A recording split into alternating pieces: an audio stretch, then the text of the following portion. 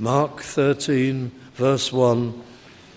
And as he went out of the temple, one of his disciples saith unto him, Master, see what manner of stones and what buildings are here. And Jesus answering said unto him, Seest thou these great buildings? There shall not be left one stone upon another that shall not be thrown down. Or as Matthew puts it, there shall not be one stone here that shall not be thrown down. Not one upon another. Well, our subject is Christ describes the end of the world. And I'm hopeful that unusually we shall proceed through the entire chapter to give a bird's eye view of Christ's teaching concerning the end. And the way his great statement of last things is constructed, we can see it really under two major headings. We'll have three, but there are here two mountain tops or peaks in this chapter. There's a huge mountain peak with the destruction of Jerusalem and the end of the Jewish era of privilege in AD 70. And that is predicted, as we'll see, and that is one peak. And then there is another mountain peak at a distance, way down the centuries of time, at the end of time, and the second peak is the return of our Lord and Saviour, Jesus Christ, and end-time events. And both are presented here in this chapter as peaks, and you must distinguish between them. One is soon, near to hand prophecy, and the second, far greater peak, the return of Christ, is the distant one. And if you read the chapter carelessly, you can get the two separate events mixed up. But if you read it carefully, they're two distinct peaks of prophecy. And that's how we traditionally see them. Well, the Lord had twice commented upon the coming destruction of Jerusalem. He wept in the temple. O Jerusalem, Jerusalem, thou that killest the prophets and stonest all those who come unto you. Your house shall be left unto you desolate. And then he'd spoken more directly of the destruction of the temple. The disciples have got this in their mind. This is only the previous day. This is the last week of Christ on earth. And as he leaves the temple after his last discourse, they're amazed, of course, at the structure of it. It was a remarkable, a wonderful place, Herod's temple. It was built to the outer wall of stones of marble, up to 40 feet in length and very deep and wide, expertly fitted together. The whole of the eastern side of the temple appears to have been covered in gold plate. And when you left the temple and you went up the Mount of Olives opposite the temple, and you sat on the Mount of Olives as Christ did subsequently with his disciples, that's where most of this chapter is spoken. You looked across at the temple, and in the sun you saw the gold side.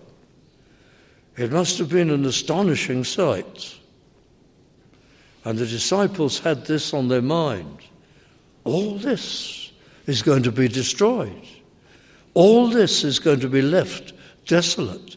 When? They wanted to know. When? They hadn't counted on this. They hadn't thought about this. The destruction of our temple. When will it happen? In their minds, it must surely be at the same time as the end of the world. When will this happen, and when will all these things, the end of the world? Matthew perhaps makes it more clear, and Luke also. When will this great event happen? No, the Lord will say, not one event, two separate events. The destruction of the temple, which is relatively near to hand, and the end of all things, and the return of Christ. Why are we going to study this from Mark's Gospel? It is, after all, the shortest account. Well, because we're studying Mark's Gospel. Matthew's account is so long, and Luke's just provides statements which help illuminate the whole events, the history to come.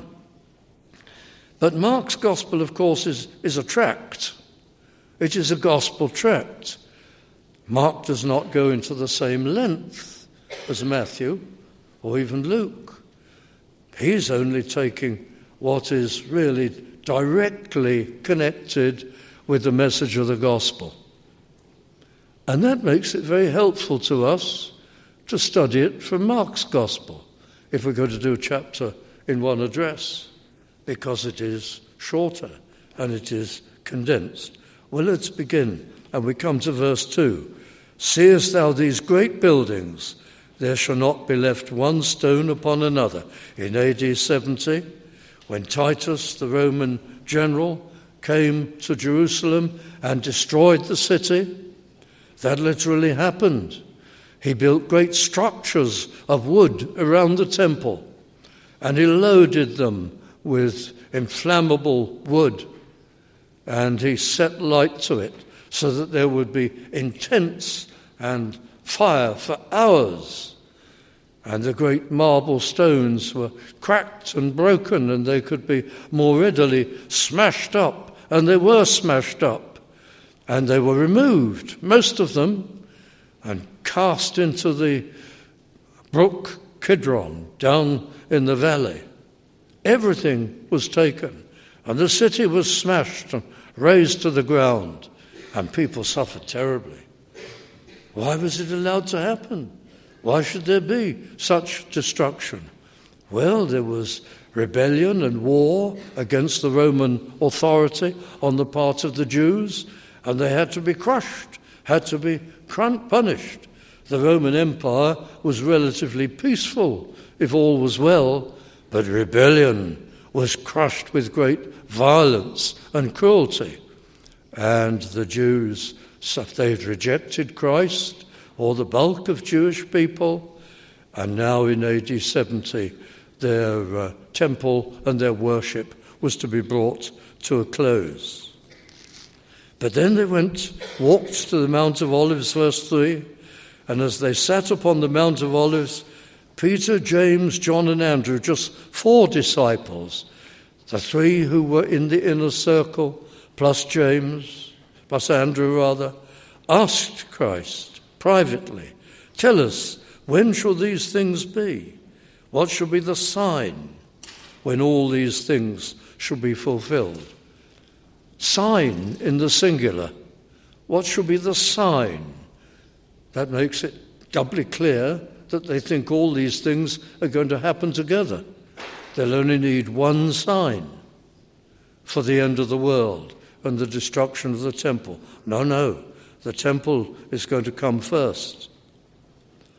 But Christ replies in verse 5, take heed, lest any man deceive you, for many shall come in my name, saying, I am Christ, and shall deceive many. He's telling them about the end of all things. What does this mean? People will come and say, I am Christ. Are we to interpret this absolutely literally, as is what people will claim, I am Christ? Or do these words cover generally all false supposedly Christian religions, where people say, I have the message of Christ. This is authentic Christianity.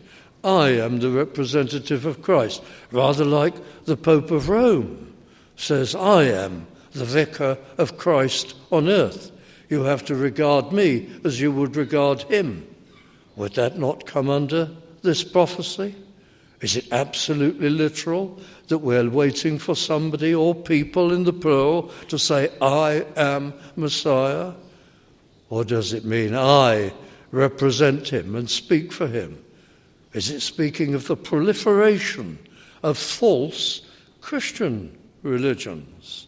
And there are many, not only the cults, supposedly Christian cults, but they deny the eternal sonship and glory of Christ, but also many whose doctrine is fairly close in some ways to orthodox doctrine, because Christ speaks later of even the elect being deceived.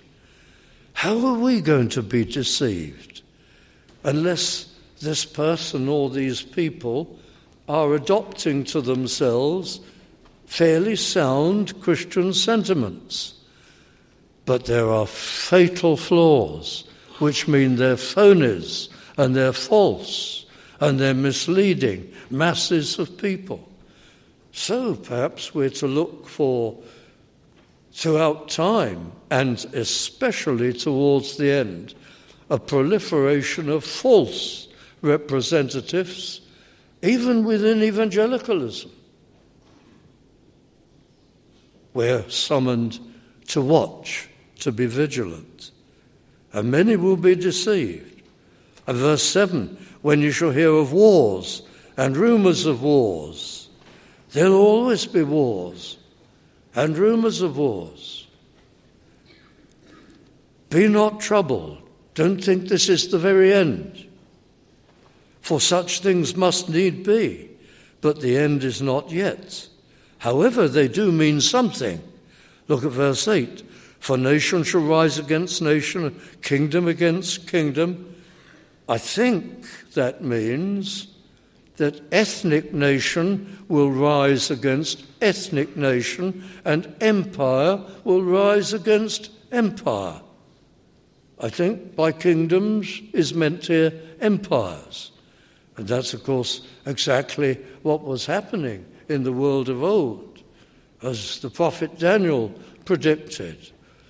The Medo-Persians rose up against the Babylonians and overthrew them, and then the Greeks overthrew them, and then the Romans overthrew them. I think that's what's meant by kingdom against kingdom, by contrast with nation against nation. But that's a supposition. And there shall be earthquakes in diverse places, and famines and troubles. That'll happen throughout time. But listen, these are the beginning of sorrows. Just the beginning. They'll go on, and they will be especially prevalent, is the implication, in the last days.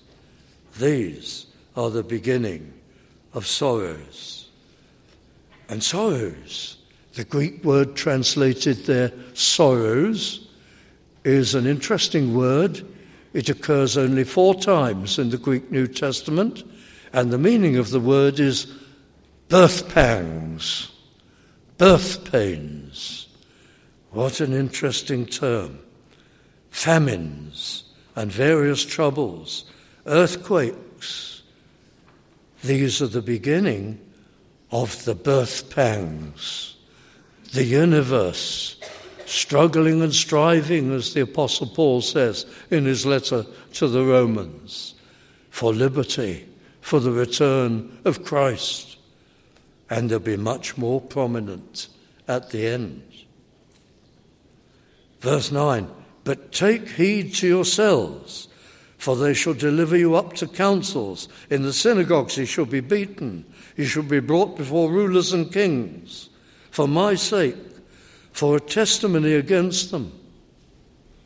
Well, we have a twofold ministry. When the Apostle Paul was brought before Felix and Festus, he gave his testimony. He spoke of Christ. The first purpose of our speaking is to witness to people that they may be saved. The second purpose is to witness to them that they may be judged. They must be told. And when you're hauled up before authorities, you tell them how Christ has dealt with you, and you tell them of him. It may bring about their salvation, and if not, when they stand in judgment, it'll be a witness against them. And that part of our testimony is mentioned here, for a testimony against them. And then a great sign of the coming of the end. We haven't distinguished the first peak yet, but a great sign of the coming of the very end, the last, the greatest peak, the return of Christ. Verse 10, the gospel must first be published among all nations. Now, as you read these verses, you realize that you're talking about something that's going to happen a long way off. There'll be wars and rumors of wars in the plural, famines, pestilences, earthquakes, other troubles, floods, and so on. These things will go on. They're only the beginning of birth pangs. So the great part of the prophecy, the coming of Christ, is way down the centuries. And then here's a special sign. The gospel must be published throughout the world, everywhere. Well, that was a long way off from the perspective of the disciples. So they're being educated here that all things will take a long time to be accomplished and come to pass. But now, we'll come down perhaps to verse 14. When ye shall see, this is now the first peak of prophecy, the first event. But when ye shall see the abomination of desolation, well, this is terminology from the book of Daniel. And this was the prediction of how an Assyrian king in 180 BC would invade and take over the temple and would offer swine on the altar and turn it into a pagan shrine. This will happen again, says the Lord. It'll take a different form. It'll be the Roman armies destroying the place utterly and treating it shamefully. When you shall see the abomination of desolation spoken of by Daniel the prophet, and so on, let the reader understand. Then let them that be in Judea flee to the mountains.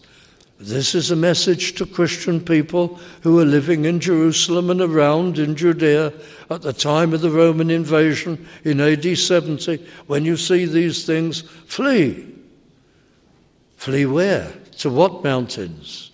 We don't know, but the best guess is flee south, southeast, through the region of the Dead Sea and down to as far as the mountains where there are many, many caves and places where you can be. At any rate, there is testimony that that's where they went in AD 70.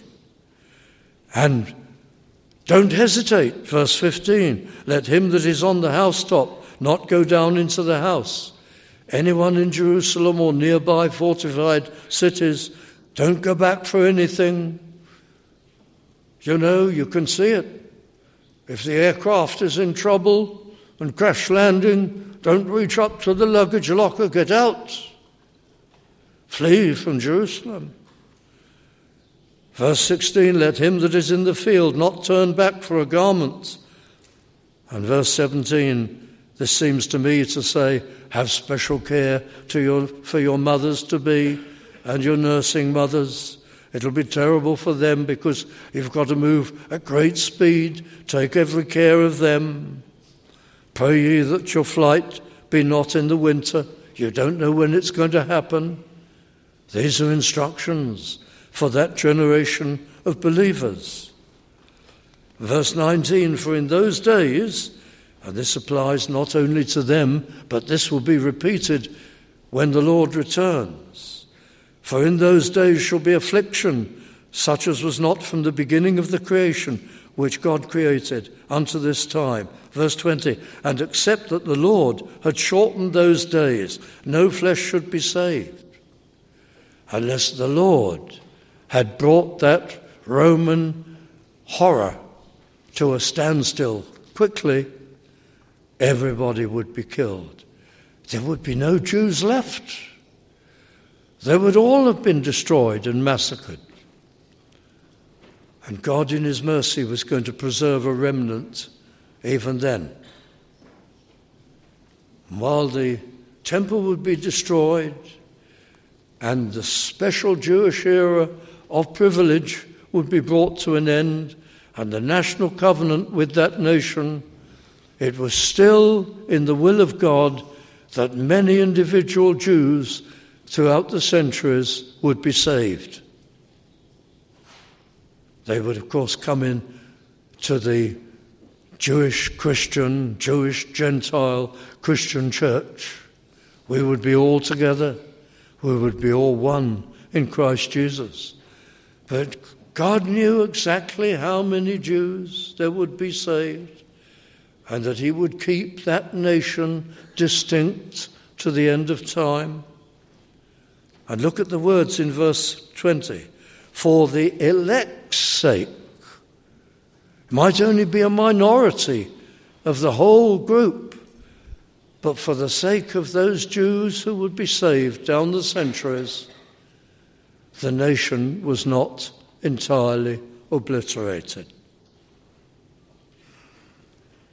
The destruction of Jerusalem in AD 70.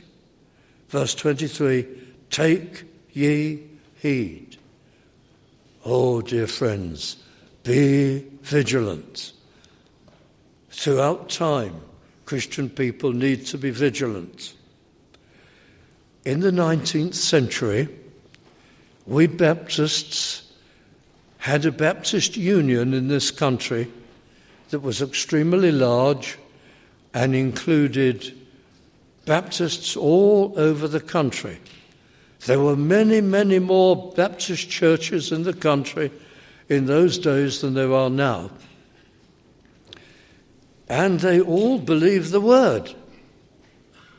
And most of them not only believed the word, but most of them were Calvinistic Baptists who believed in gospel preaching, the free offer of salvation, and the doctrines of grace together. And through most of the 19th century, the Baptist Union was a pretty sound body. It had its problems. But towards the end of the 19th century, the 1870s, 1880s, biblical criticism and theological liberalism started to come into the Union, where the inspiration and infallibility of the Bible was no longer believed. And it came first of all into some of the seminaries. And then it infected the ministry. And ministers were coming into the denomination, and teachers who were denying essentials. Many ministers towards the end of the century didn't believe in penal substitution, that Christ suffered and died, an atoning substitutionary death, bearing away the punishment and the guilt of his people. They didn't believe that. Oh, God wouldn't be so cruel as to so afflict his Son. They didn't want penal substitution. The heart of the gospel was taken away and thrown away. How did it happen? Some people protested. Famously, C.H. Spurgeon came out and his church in 1887 and left the Union. And a whole string of others did too. But the majority of people in the Union, even many of Spurgeon's students, they couldn't see it. Yes, but this is our denomination. People believe and love the word. Yes, there are some people who we must oppose, but by and large. But the Union wouldn't expel error. And so it was in trouble. And as time went by, liberalism took over most of it. Now there are very few true evangelicals left in the Baptist Union.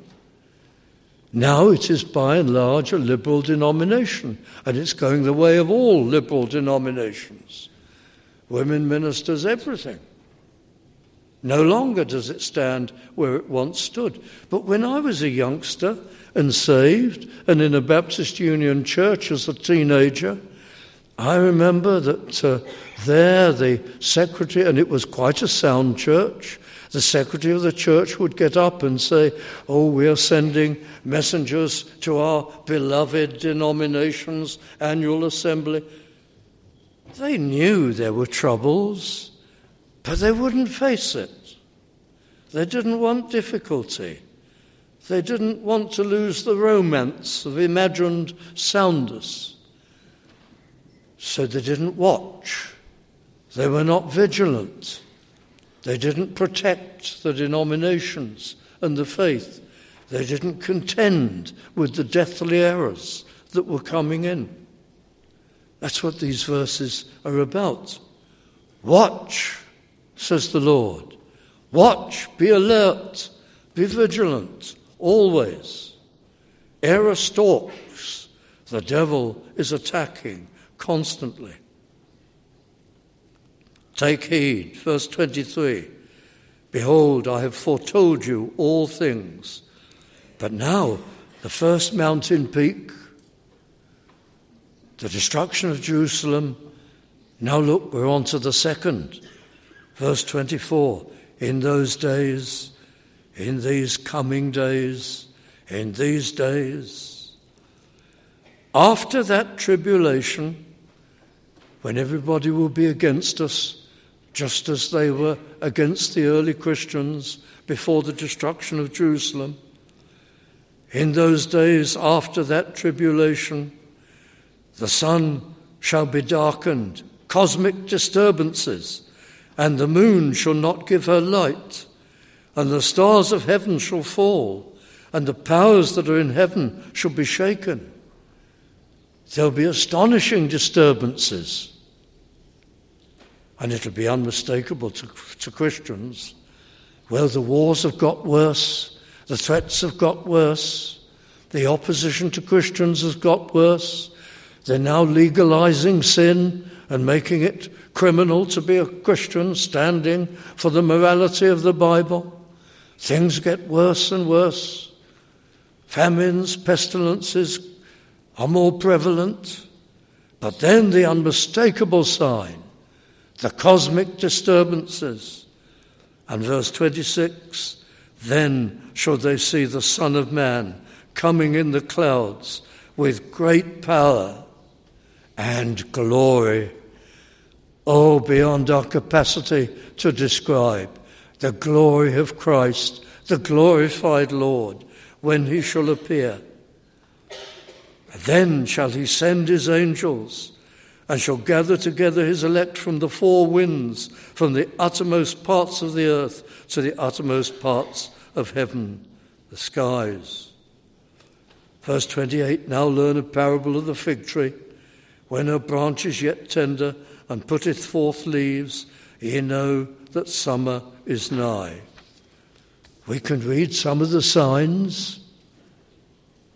The end is surely near. The cosmic disturbance is not yet. But they could happen at any time. Maybe 10 years' time. Maybe 5 years' time. Maybe this year. So ye in like manner, when ye shall see these things come to pass, know that he is nigh, even at the doors.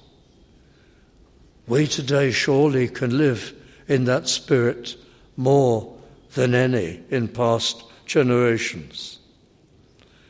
Intriguing verse. It must have puzzled you. Verse 30. Verily I say unto you, that this generation shall not pass till all these things be done. The first possible meaning of that verse is that everything that the Lord speaks of shall happen while the people who heard him were still alive. Well, that is clearly not the sense of the passage, because all these things have not happened yet, let alone when the Lord spoke them. So it cannot have that meaning. Verily I say unto you that this generation shall not pass. A second meaning it may have is this. When the Lord says this generation, he is talking not about this generation, the people in front of him, but this generation that shall be alive when these things happen. But most people think that's very far-fetched. That's a very unnatural way of reading the passage. Verily I say unto you that this generation that shall be alive in the last days shall not pass. It's not only unnatural, you say, why say it? It's pretty obvious that the generation who live to see these things will not pass until they happen. Nothing is said. So that can't be the meaning either. Another possible meaning is this, that people from this present generation, representatives of the generation who were hearing the Lord, would see the beginning of it all happening. Well, that is possible, and that's a very popular traditional interpretation, because the people who heard him, there were those who would still be alive in AD 70. This is 35 to 40 years before the destruction of Jerusalem. Some people in that generation would still be alive. They'd see the first mountain peak of prophecy, the destruction of Jerusalem. They'd see the beginning of all these events and the gospel age come in, which would be begun with the destruction of Jerusalem and end with the return of the Lord. So you could say that's a valid interpretation. And that's certainly the most popular interpretation among Reformed exegetes. But there's another one which is held by Reformed exegetes, a fourth one, and it is this, that the word "this generation" doesn't mean this group of people currently alive, this age group. We speak of generations.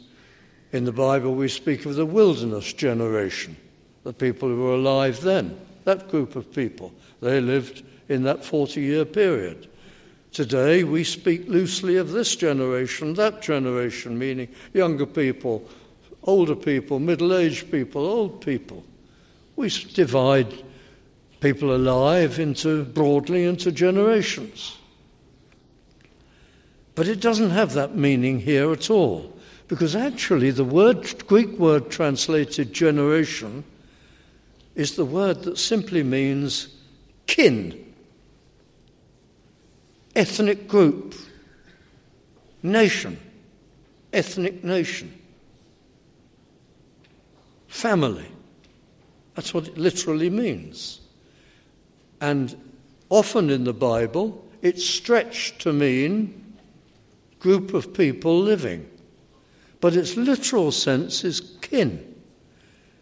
And it's used 4 times in the New Testament in that sense, kin. It has that meaning. And maybe this is one of them.